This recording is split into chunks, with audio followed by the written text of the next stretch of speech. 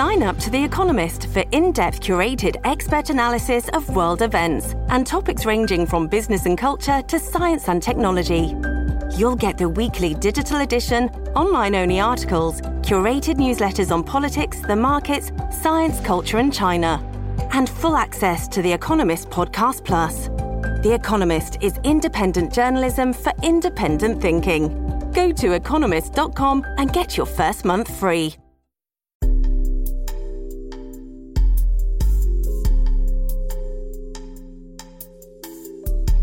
Hello, you are listening to New Books in Gender Studies, a channel with the New Books Network. My name is Patricia Martins Marcos, and today we are speaking with Professor Jessica Hinchy about her new book, Governing Gender and Sexuality in Colonial India, the Hijra from about 1850 to 1900.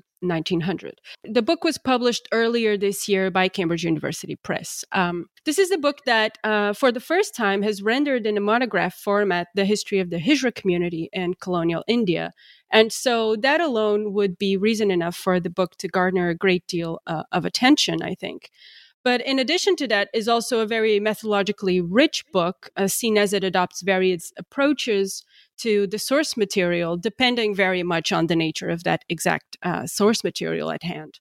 Overall, I think this is a book that will spark a great deal of interest in scholars of gender and sexuality, of course, queer studies, British colonialism, but also well beyond the case of British colonialism. And based on the breadth and depth of the ground covered in the book alone, I think it will also spark a lot of interest in scholars interested in understanding the role of archives. There's also interesting discussions on archives and on pushing back against the narratives of the omnipotent colonial state, with the ultimate aim of achieving more nuanced accounts of understanding the effects of archival form and practices in the surveillance of bodies, the pathologization of sexuality, and of intimacy and intimate relationships. So, Jessica, welcome to the New Books Network, and it's a pleasure to speak with you today.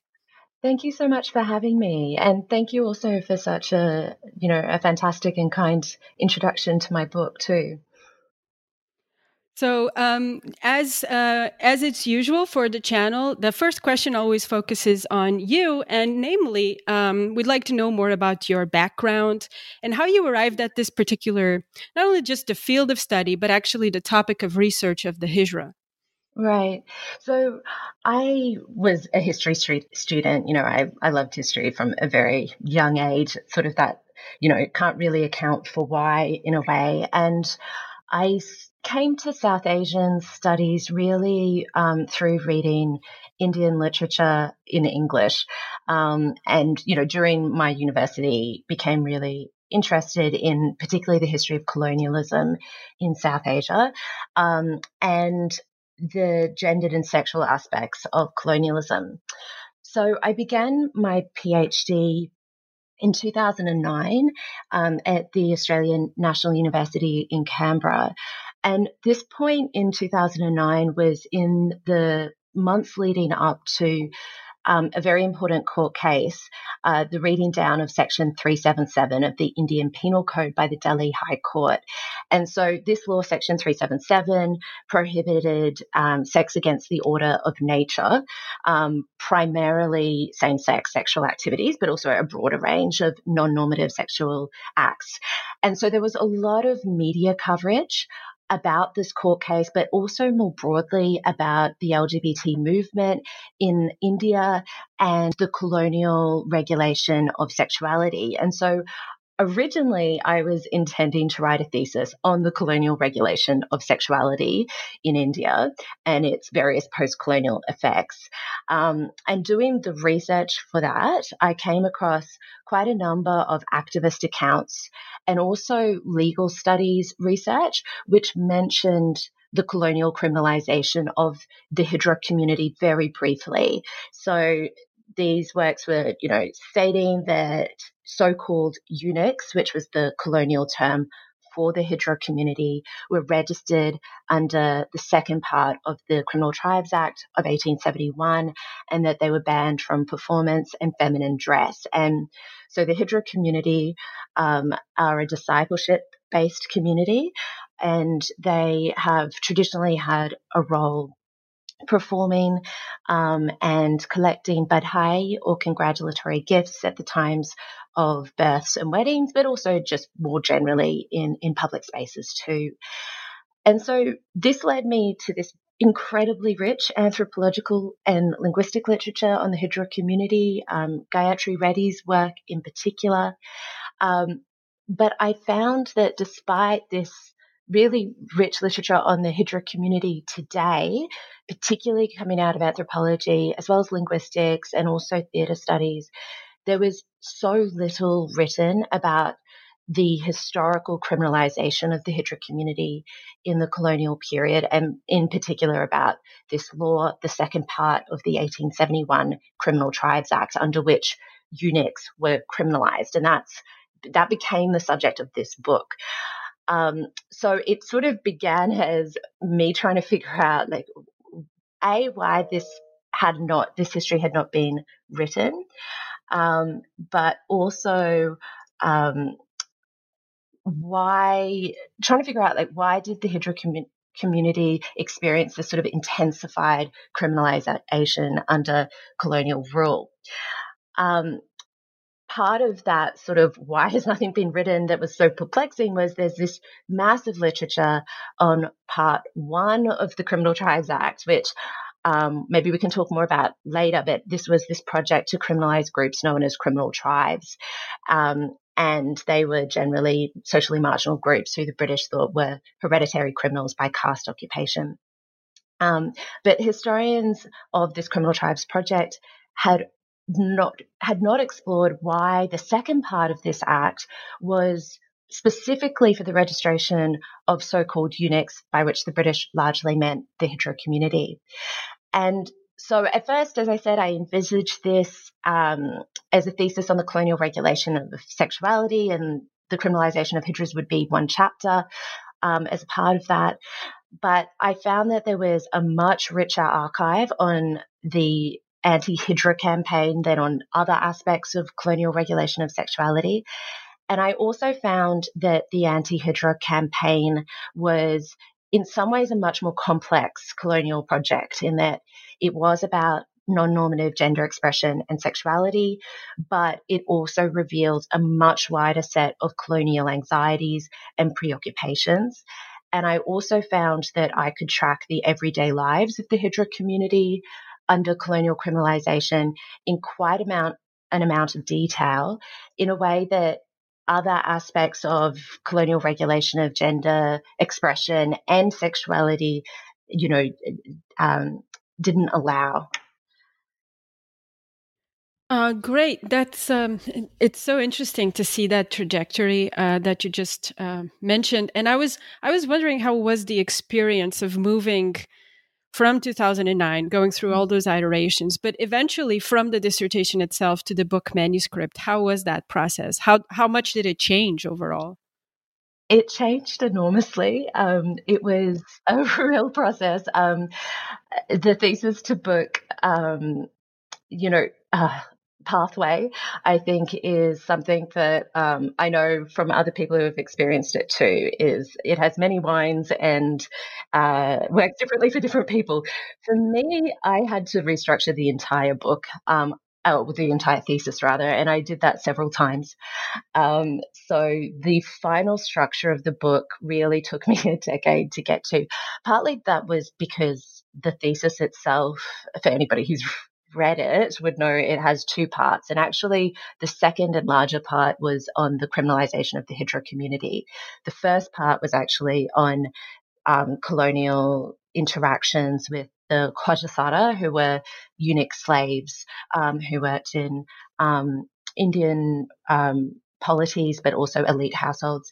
And so partly because I decided that the larger second part of the thesis was where the book was, I really needed to completely restructure that. And I think this is a broader issue that historians face, where you have sort of this pull towards a chronological narrative, but also the issue of, or the need to sort of articulate an argument through thematic and conceptual sort of structures, and how do you bring together that chronological narrative with that thematical conceptual structure? And that was very, very difficult. And so it did end up being a 3-part book with, I don't know, 9 or 11 chapters or something like that.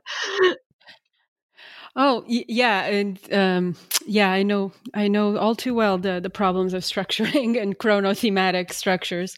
So you sort of, I was wondering how you've already mentioned eunuchs and Hijra and other communities and non-binary conforming communities. And I was wondering how it was for you to work with these categories in the archive historically and from a conceptual point of view as well, in terms of what kinds of considerations did you have? Because these can be quite loaded terms, and they're contingent as well historically. So how was that?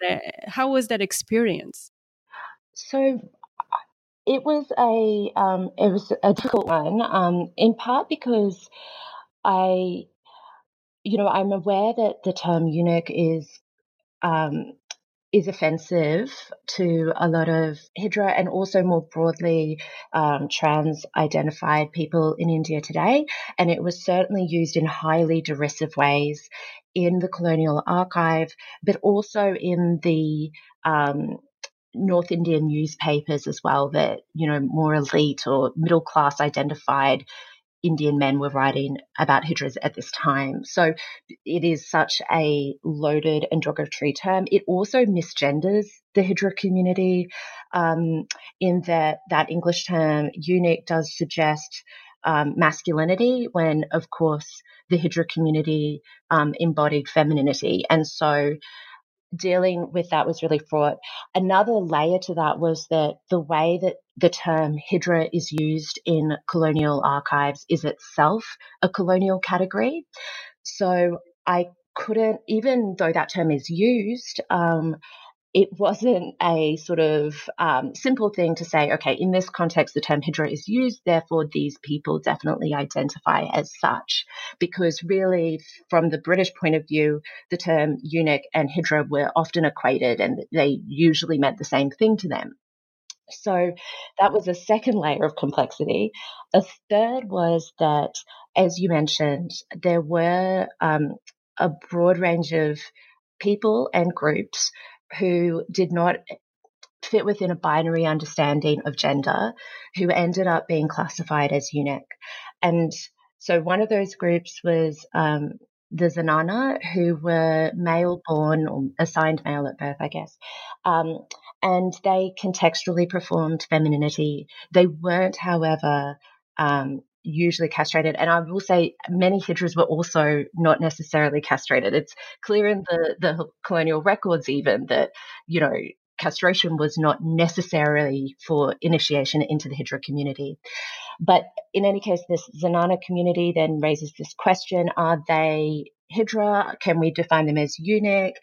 And then there's also male performers who performed female roles in various theatrical contexts. You also have some groups who were men who cross-dressed in ritual contexts. And so all of these people can drift in and out of the eunuch category, and it's often not entirely clear who is being described with that term. So the way I dealt with that was, when there is a description of a discipleship lineage, I can pretty safely say that we're talking about people who identified as Hijra in this context, but that's always a tentative sort of identification of those people. Mm-hmm. Yeah. So I was just reading through it and wondering how you navigated all those issues, because it seemed to be so fraught with complications all throughout it. So sort of delving into the book more specifically, and into part one, solving the eunuch problem. So it includes 4 chapters, and we'll sort of cover some main topics that sparked my attention. We're at my grace, the grace of my and so this this first part it covers a period that ranges roughly between 1850 and 1870, and it covers a few important laws. So the first is Section 377 of the 1860 Indian Penal Code, which prohibits non-reproductive sex, which was defined as unnatural until 2018. So quite a long legacy there. And the second is the law from 1865, which passed in the northwestern provinces of India, with the goal of reducing the number of eunuchs, and which explicitly had the explicit goal of extricating and ultimately extinguishing all Hijras from Indian society. So this section, a lot of it is framed around the idea of colonial panics, and Hijra performing gender nonconformity, if you will, within that framework. So I think it would be perhaps useful for listeners to hear you speak more about this idea of the colonial panics, because it seems to set up quite a lot of the material, and especially how the Hijra become conceptualized by colonial bureaucracy and administrators as a problem population, an ungovernable problem population, even a population that is later on in a subsequent chapter identified with metaphors of dirt and disease. Okay, yeah. So this first part of the book, as you said, is really plotting out why do the British, particularly in North India, view the Hijra population as being a problem. To what extent does that resonate with particularly middle-class Indian sort of gender and sexual politics? And then how does the colonial state try to, in inverted commas, solve this problem? So in terms of anxiety, I think the anti-Hijra campaign really highlights just how anxious the colonial bureaucracy was. And so I analyze in the first main chapter of the book this sort of cycle of repeated discovery and denunciation of the Hijra community, which allows the colonial state to position itself as a defender of public morals, but also highlights the limits of colonial power, right? So the British from the 1850s in northern India repeatedly there's a series of court cases, and out of those court cases, they identified the Hijra community as being criminal and also sexually immoral. And so this repeated rediscovery also continually highlights that colonial rule has not yet solved this moral problem. And so you do have this intensified panic between the 1850s and really the beginning of the 1870s. And I situate this within broader patterns of how colonial panics played out.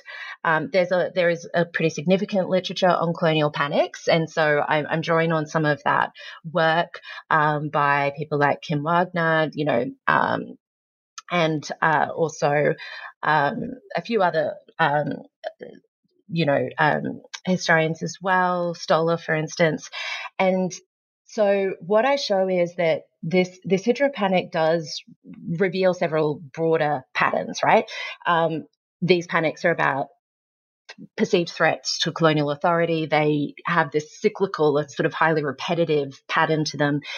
But I argue that it is distinct in a few ways. So first of all, it wasn't the newspapers or the press that really drove this panic. This was something that was really playing out within colonial bureaucratic circles. And so like the English language colonial newspapers were not really a part of this. And that's quite different from how moral panics more generally have been understood, right? That the media is important. So that's a significant point, I think, of departure. It also really highlights, of course, just how central issues of gender and sexuality were to the colonial state. And it reveals how concepts of a governable colonial population were really enmeshed, right, with gender and sexual disorder, or perceived gender and sexual disorder. So I go on in the second chapter of the book to tease this out. So how did gender and sexual disorder, as perceived by the colonial state, signal political disorder and why. And in that second chapter, I show how there was really this like very intermeshed intersection of various colonial anxieties and preoccupations in the so-called eunuch problem. So obviously, I mean, as we've sort of already highlighted, gender embodiment is a key issue for the British. They see the Hijra community as unclassifiable, illegible in terms of their gender. They also link Hidra's feminine gender expression to their perceived sexual immorality. And so I explore how there is this emerging colonial sort of sexual pathology of the cross-dressing, effeminate, so-called sodomite, which is really coalescing around this figure of the Hijra. And I talk about how that resonates with things that are going on in Britain at this time and shows this sort of simultaneousness of colonial and metropolitan sexual pathologies.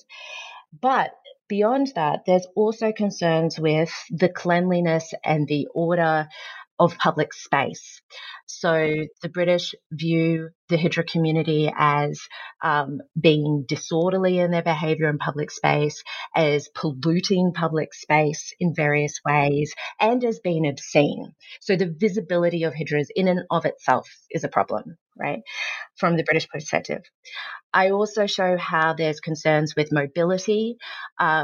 The Hijra community was not a itinerant community on the whole, but the British are really linking criminality and mobility in this period, and they view peripatetic peoples, anybody who they can't really figure out exactly where they live and, you know, ascertain they are fully sedentary. They do increasingly associate with criminality. There's also concerns interlinked with that with illicit commerce across borders. And so the British come to view the Hijra as a kidnapper of children. And so it intersects with these concerns with so-called kidnapping, uncontrolled movement of people and commerce in people. But also this sort of child-saving rhetoric that then gets caught up in that. So there's this stereotype of the Hijra as not only a kidnapper of children, but also castrator and a pimp of male children. And so then this colonial child-saving rhetoric comes into this panic. And so in the second chapter, I sort of trace out and contextualize each of those strands of the so-called eunuch problem, and do that in order to show how gender and sexuality are coming together with concerns about public space, with economic activities, with mobility, to sort of reveal how the British viewed a governable population. Yeah, I thought though that part in particular was so interesting, and I really loved that chapter for that because it explored the eunuch problem not as a problem of knowledge, which is something you also talk about, but as with a spatial dimension. It's a problem with a very spatial dimension, and ultimately there's this tension between their visibility, their public visibility on the one hand. There's also the problem of preventing that visibility. And then through quarantining and all of that. And I was teaching a class on the history of public health, and made me think a lot about that and all of those dynamics we were talking about. Who's a pathological element in the public? And ultimately, I also thought it was very interesting to discuss sort of the counterpart to that narrative, which is what are the idealized features of this chimeric, desirable colonial population? What does it entail to be a desirable colonial subject? And I was in particularly struck by a lot of the overlaps that a lot of these characteristics or these anxieties had with.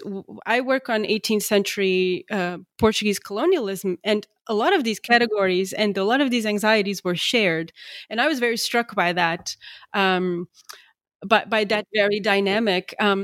So if you could discuss a little bit more of this spatial public dimension a little bit, and how actually they come to be policed, because that seems to be sort of the end of the arc in this first section of the book, is the policing of hijras and how that possibility is opened, and for not only criminalization, but ultimately the means to deploy the means of their elimination.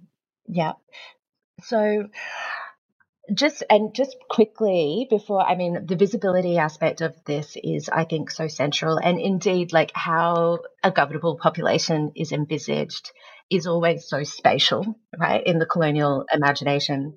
And I think this visibility aspect is also, it is quite an issue too for the middle class Indian commentators in the press and also in correspondence with the colonial government. But interestingly, from the middle class Indian perspective in this period in the mid-19th century, it is actually the panic around slavery and castration of male children is much stronger, actually, than some of these aspects of the visibility of so-called immoral gender and sexuality in public space. And so I do sort of explore a little bit about why that is in the context of middle-class gender and sexual politics at this time. But in terms of how then does the colonial government set about policing the Hijra community? Interestingly, a lot of the commentators in the North Indian press and, middle-class Indian men writing to the government, they argued for banishment. So they are arguing for a spatial sort of project there, the exile of the Hijra community or their isolation. But the colonial government never attempts to spatially sort of quarantine the Hijra community. Instead, they decide to bring about their elimination. And this is incredibly explicit. They use terms like extermination, extirpation, extinction. And the idea is this will be sort of, I see it as a two-pronged sort of project, right? There's physical elimination as part of this, and they aim to bring about the elimination of the Hijra through registration, which, because the British define castration as essential to Hidrahood most of the time, they therefore see the prevention of castration through intensified policing as a way to stop the reproduction of the community. This is a misunderstanding of Hijra initiation, but that's part of the project. Also, the removal of children from Hijra households. There were not many children living in Hijra households or with other people who were defined as eunuchs at this time, about 60 or 70, it seems to be.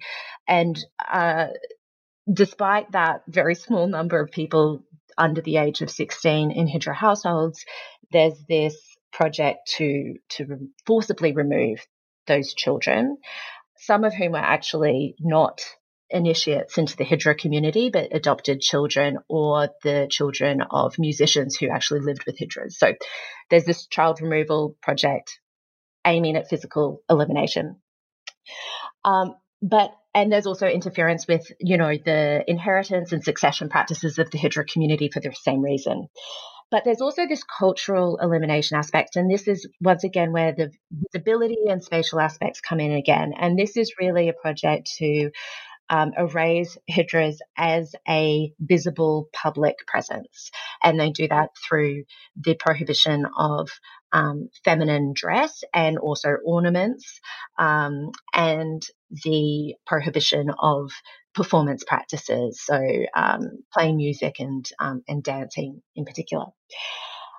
So this in this part of the book, I also do situate this elimination project in broader context of British colonialism in both settler and non-settler contexts. And, there's a large literature which has shown that, as Patrick Wolf has called it, a logic of elimination underlay settler colonialism.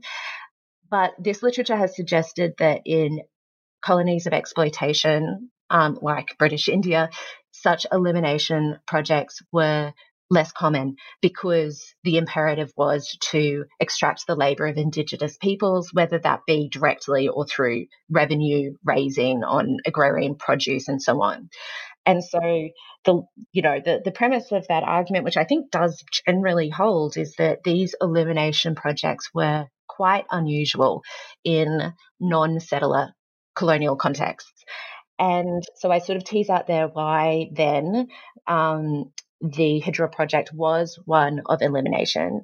And I argue that there's several reasons, but just in brief, that a lot of this has to do with colonial understandings of the gender and sexual embodiment of the Hijra community. The idea that people who are castrated are not morally plastic, they are incapable of moral transformation. The difficulty of any sort of labor regime that the colonial state might impose because of an understanding of Hijra gender, this idea that they are physically incapable of hard work, but also we can't give them women's work because that's confusing the classification of them as men by the colonial state.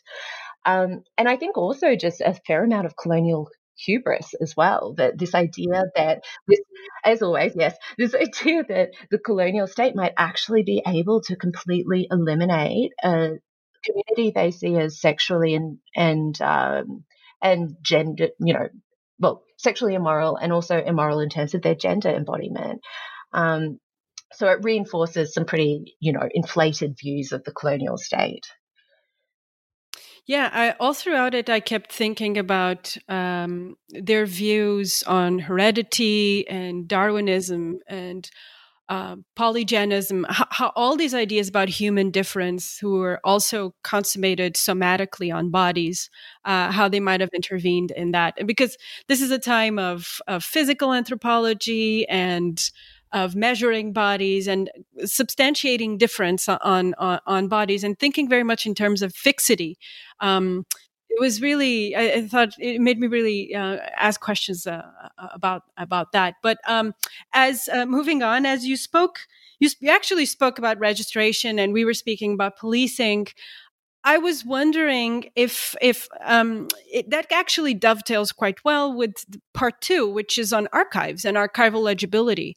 And I think here you explore what you call multiple narratives of Hijrahood. And this is sort of a rejoinder to the work of Anne Stoller and Anjali Arondakar, for example. So this is a section that discusses, that focuses a lot on archives and plural narratives, and explores the value of microhistory in pushing against what you call the collectivizing tendency of colonial archives. By revealing these plural accounts of Hijrahood. So I was wondering if you could speak more about how did these archives help you arrive at a more nuanced image of Hijra life and how that life was in paint a much more complex, layered and nuanced portrait of the Hijra experience in colonial India. So I have to say, when I began this project, I originally sort of despaired of being able to say anything much about everyday life of people who were classified as eunuchs, and particularly the Hijra community. And that was because a lot of the archival materials that did circulate either to the sort of, the headquarters of British India or to London were these, highly criminalizing accounts. They and much more uniform, right? And also once I got into looking at some of the North Indian newspapers as well, I found there wasn't a whole lot of discussion, but also they seemed to be these stereotyped accounts once again. And so originally I thought I could say very little, but as I sort of looked at these archives much more, and also after I went to some of the more provincial archives, so in particular the Uttar Pradesh State Archives in Allahabad, which is not the main branch of that state archives, and it's very, very small archive, but there I found original registers of so-called eunuchs, which were composed in 1865 before there was actually a law for the registration of eunuchs, so-called, as well as in 1871 to 1873 after this Criminal Tribes Act Part 2 was passed. And so these registers, police registers, they were often formulaic, but many of them didn't follow the formula. And when they didn't follow this prescribed sort of standard for how you should classify and record the lives of these people, you get fragments that really don't fit within either these broader colonial sort of stereotypical narratives or, the sort of Indian middle class descriptions either.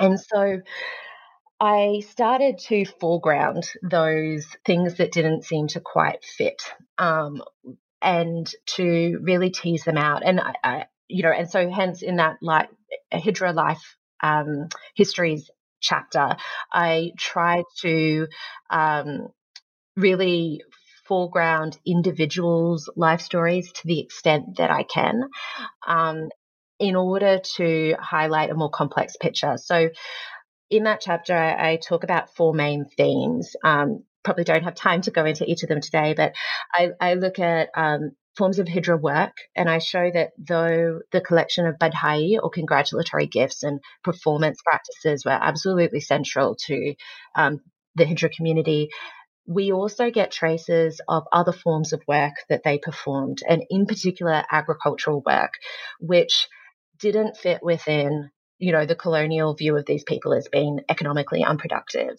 right? And also sort of is it jarring with the contemporary anthropology of the community as well. So I explore that. I also explore what it tells us about the discipleship structures of the Hijra community. I draw on Indrani Chatterjee's notion of monastic governmentality to think about how the Hijra community was positioned within broader structures of monastic governance. These were communities based on discipleship structures or relationships. And I also explore how those discipleship relationships were interlinked with enslavement in certain contexts, including in the Hijra community. Now, this is not to say that all 19th century Hijras were enslaved. That is certainly not the case. But we do have enough evidence to suggest that that in some cases discipleship relationships were also had at least originated in a condition of enslavement. And I try to unpack that. I also position it within, the place of slavery within these monastic or discipleship structured communities more broadly. So, yes, in this part of the book, I am sort of interested in our approach to colonial archives broadly. And I do think that, I really draw on Stoller's work and Arondika's work. I found both of their work just so essential for thinking about the complexities of the colonial archive. And also, as Stoller has put it, thinking about the form of the archive, not just its contents. It's so essential. At the same time, I do depart from Arondika's approach in some respects, because my analysis of colonial archives have shown, as you said, just the multiplicity of often conflicting and contradictory narratives about the Hijra community. And her primary argument is that there is this sort of everywhere, nowhere model of colonial sexuality, of sexuality in the colonial archives, where the absence of deviant sexuality is evidence for the colonizers of its abundance, right? So this really contradictory sort of paradoxical narrative, and certainly you see that often in descriptions of the Hijra community. We don't know how many of them there are, but clearly their numbers are increasing and sodomy is spreading. Like this is often a narrative. But my point is it's not the only one. And particularly when we look at these Hijra life stories, we see other narratives that really pressed against that sort of dominant colonial narrative. Yeah, it was so interesting to push back a little bit on what she also calls sort of the issue of recovery and of getting things out of the archive, whilst at the same time you do have sort of a commitment to build or try to rebuild and reconstruct a lived experience. I really enjoyed that tension in your work and how you explicitly engaged with that tension. I thought that was really interesting. So moving to the last part of the book, to part 3, that part focuses more on surviving criminalization and elimination.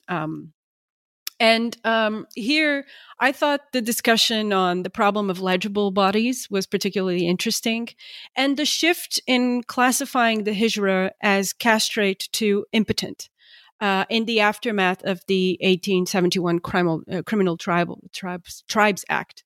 Um, and here you take another methodological shift. You adopt more of an anthropological approach to this material, which again, I think it's very interesting just to see the multiplicity of approaches and solutions you had to come up with to deal with all the material you had and the different types of sources you were dealing with.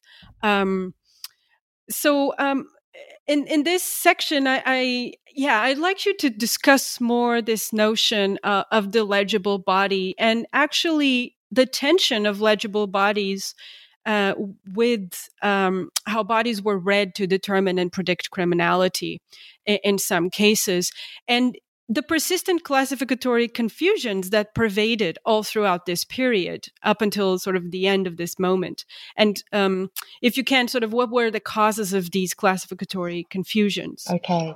Yeah. So, um, yeah, I actually really like this chapter as well. It's sort of a weird thing to say about your own work, but I really enjoyed writing this and rewriting this chapter. And in this chapter, I'm talking about efforts to make the bodies of so-called eunuchs legible once it comes to the actual enforcement of the Criminal Tribes Act against this category. So here I am drawing on, of course, a broader literature that has looked at efforts of the state to make populations legible, and in particular the work of Claire Anderson on legible bodies. That was the title of her book, which is about criminal legal systems, I guess, and these issues of legibility. But what this particular case shows is just how illegible the bodies of people who were classified as eunuchs were. And so there's sort of this twofold problem for the colonial state. On the one hand, there's this effort to figure out, okay, how does the Hijra community relate to other groups in Indian society, which from the colonial perspective were sexually immoral or did not adhere to a sort of binary understanding of gender, right? So there's this sort of problem of sexual geographies or ethnographies of Indian society. The second problem is, how can we actually make these people's bodies legible and then subject to classification? So that leads this effort to figure out, okay, what bodily characteristics could we use to figure out who's criminal, who's not, who's immoral, who's not. And the first answer of the colonial state is much more about gendered embodiment and also labor. So the act of dressing, being what is perceived as a man who dresses as a woman and performing in public space, will identify not only who is a eunuch, but also who is reasonably suspected of kidnapping, castration, or sodomy. And this was under the Act, the definition of who should be registered as a eunuch. So, within the Act, there is this notion of the eunuch as a kidnapper, a castrator, and a sodomite, so-called. But there's also then this question, as you raised, of who is impotent, because the Act actually defines a eunuch as, quote, an impotent man. And the reason why that is to try to encompass the broader range of groups that had, diverse gender expressions that we talked about earlier, right? And particularly the Zenana community. And so the body sort of, and this sort of very gendered and I guess performative understanding of the body, perhaps unsurprisingly, fails to figure out from the colonial state's perspective who can be classified firstly as a eunuch and secondly as reasonably suspected of kidnapping, castration or sodomy. But the colonial state really resists incorporating medical knowledge into this project. There was suggestions that maybe figuring out who was a sodomite, I'm using scare quotes there, could be done by colonial physicians. And of course, there is a medical literature which colonial physicians in India are partaking in, which is looking at how can we read the so-called signs of the sodomite from their bodies. And so there are suggestions, maybe we can use medical knowledge to figure out who can be reasonably suspected of sodomy. But that's rejected by the provincial administration. They do, however, eventually bring in medical knowledge in order to figure out who can be defined as impotent. It's not really clear what they mean by impotent. I have to say, this was a real struggle for me during the PhD, was figuring out what on earth are they talking about? What do they mean by impotent? Because and so what they mean by impotent, I think, is very much shaped by 19th century sort of Victorian understandings of impotence, which increasingly were linking male impotence to perceived sexual deviance. Right. And so there's this effort to bring doctors and perhaps non-reproductive sex. Yes, yeah, I think generally, I mean, non-reproductive sex is also how they define sexual deviance in many ways too, right?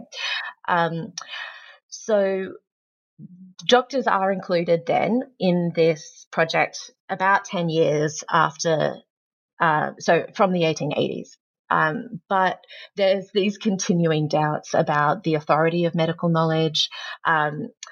Officials at the district level are often trying to reject the conclusions of doctors. And so I argue that there isn't a medicalization of the policing of the Hijra community over time.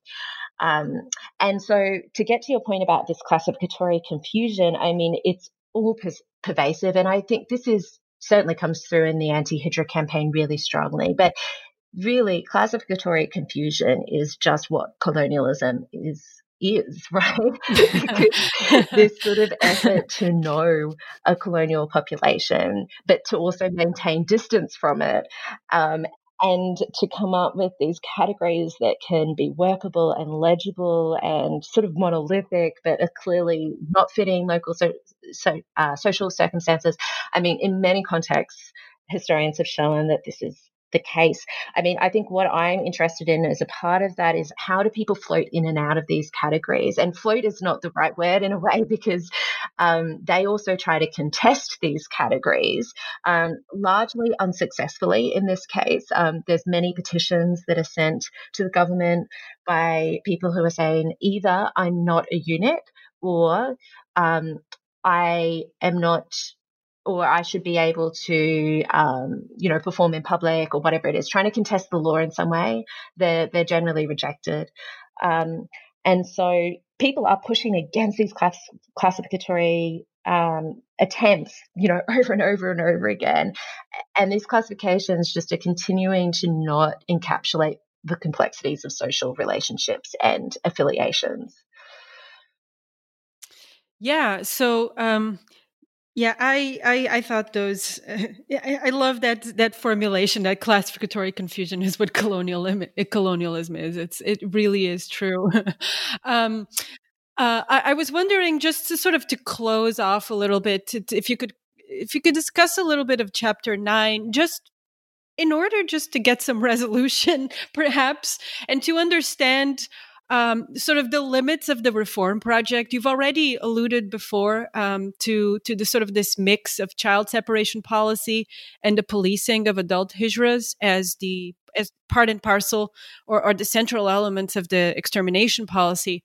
But why did it actually fail towards the end? Why did these efforts of elimination fail? Right. Okay. So, yeah, as you say, this is a project that is sort of in some ways bifurcated towards adults and then children. And The adult project is one of elimination. There is no attempt to reform the eunuch, so-called. The child project and this project of child removal is framed as one of reform, that they will be saved from a life of vice, is the term often used, and that they will be educated and either return to their parents or to responsible native guardians. I'm using scare quotes. But this, and certainly child removal is, successful in the sense that it seems that the vast majority of particularly male children, but also actually female children under the age of 16 were removed from Hijra households. And actually that included, as I mentioned before, not just Hijra disciples, like also people who were kids who had been adopted by Hijras, who were not intended to join the community, and also the offspring of musicians who lived with them too. And so that's successful in that respect. But at the same time, the project to police adult members of the Hijra community, it's highly uneven in its implementation. And I detail how, the multiple ways in which Hijras were evading the police, were certainly breaking the law, but also just adopting a whole range of survival and coping strategies. So, I look at how the collection of badhai, or so-called begging, which was not illegal under the Act, it's really this vital way in which Hijras not only maintain sources of livelihood, but I think more importantly also perhaps maintain a sort of presence within public space and, a cultural identity. And so given all of these strategies of evasion and survival, the Hijra community and also other people classified as eunuchs were really shaping the pattern of law enforcement.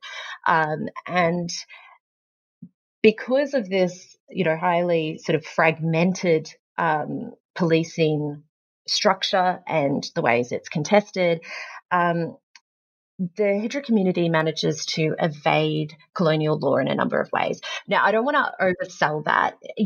This law had massive impacts upon communities and people who were classified and registered under it. But nevertheless, the cultural category and the social role of the Hijra community has far too much social meaning to be simply erased by colonial law. And so even though it does seem like children are increasingly removed from the community, of course, there's also adult initiates into the community.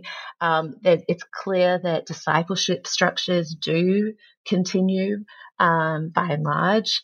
And simply, I think the answer to why the colonial state did not erase or eliminate the Hijra community is because Hijras became really adept at, I guess, avoiding the gaze of the colonial state, of not being visible to the colonial state. And so just to finish that off too, when in 1911, a new Criminal Tribes Act is passed, and it no longer includes the provisions that were targeting so-called eunuchs. And the reason is that the colonial government thought that eunuchs had died out. They thought there were only about 200 left, and they were very, very confident that the extinction of so-called eunuchs was imminent. But clearly, just the community had managed to not be classified as eunuchs by the state, so that population decreases, right? And so then it's declared a success. Now, in fact, to just bring this up to the present really, really briefly, of course, the law that I'm looking at in this book, Part 2 of the Criminal Tribes Act of 1871, was not the only legal instrument that the colonial state had to regulate the Hijra community. And I talk in other parts of the book about how public nuisance laws, obscenity laws, which were under the penal code, and several other laws were used to both police the Hijra community, but also to legitimize what amounted to police harassment. And so even though this particular law is repealed in 1911, there are other legal mechanisms for the criminalization of the Hijra community. And there are also, it's clear that the policing of this community goes on. It just becomes less archivally visible. Mm-hmm. Oh, okay. It's interesting. And remarkable the sort of the legacies of these laws as well up to the present moment. So Jessica, I think we've stolen enough of your time today, but I was wondering if there's something else that we didn't discuss that you'd like to cover or address. And what else are you working on at this moment? Sure. I mean, just really briefly, in the postscript of the book, and we probably don't have time to go into this today, but I look at what are the post-colonial echoes of this colonial project. And, some of those echoes are incredibly strong, both in terms of, for instance, police acts at the state level in India today, that some of which actually include provisions borrowed from the 1871 Criminal Tribes Act. So this law has sort of, reiterations in the present, but also current. There's a law before the Indian Parliament at present, the Transgender Persons Protection of Rights Bill, which is it's still not clear the final version that will be passed, but it's heavily opposed by the Hijra community and trans-identified people in India for a number of reasons, including the ways that it polices the transgender category. In some of those ways are very reminiscent of the stuff that I talk about when I talk about illegible bodies and classification. So this certainly continues on. In terms of what I'm working on now, just really briefly, I've been mentioning the Criminal Tribes Act of 1871, part 2 of which was policing the Hijra community. I'm currently looking at the groups that were classified under the first part of that act, so-called criminal tribes, who were socially marginalized groups. Many of them were incredibly low caste or considered untouchable or Dalit. Some of them were mobile communities and people who were considered sort of peripheral to sedentary rural society.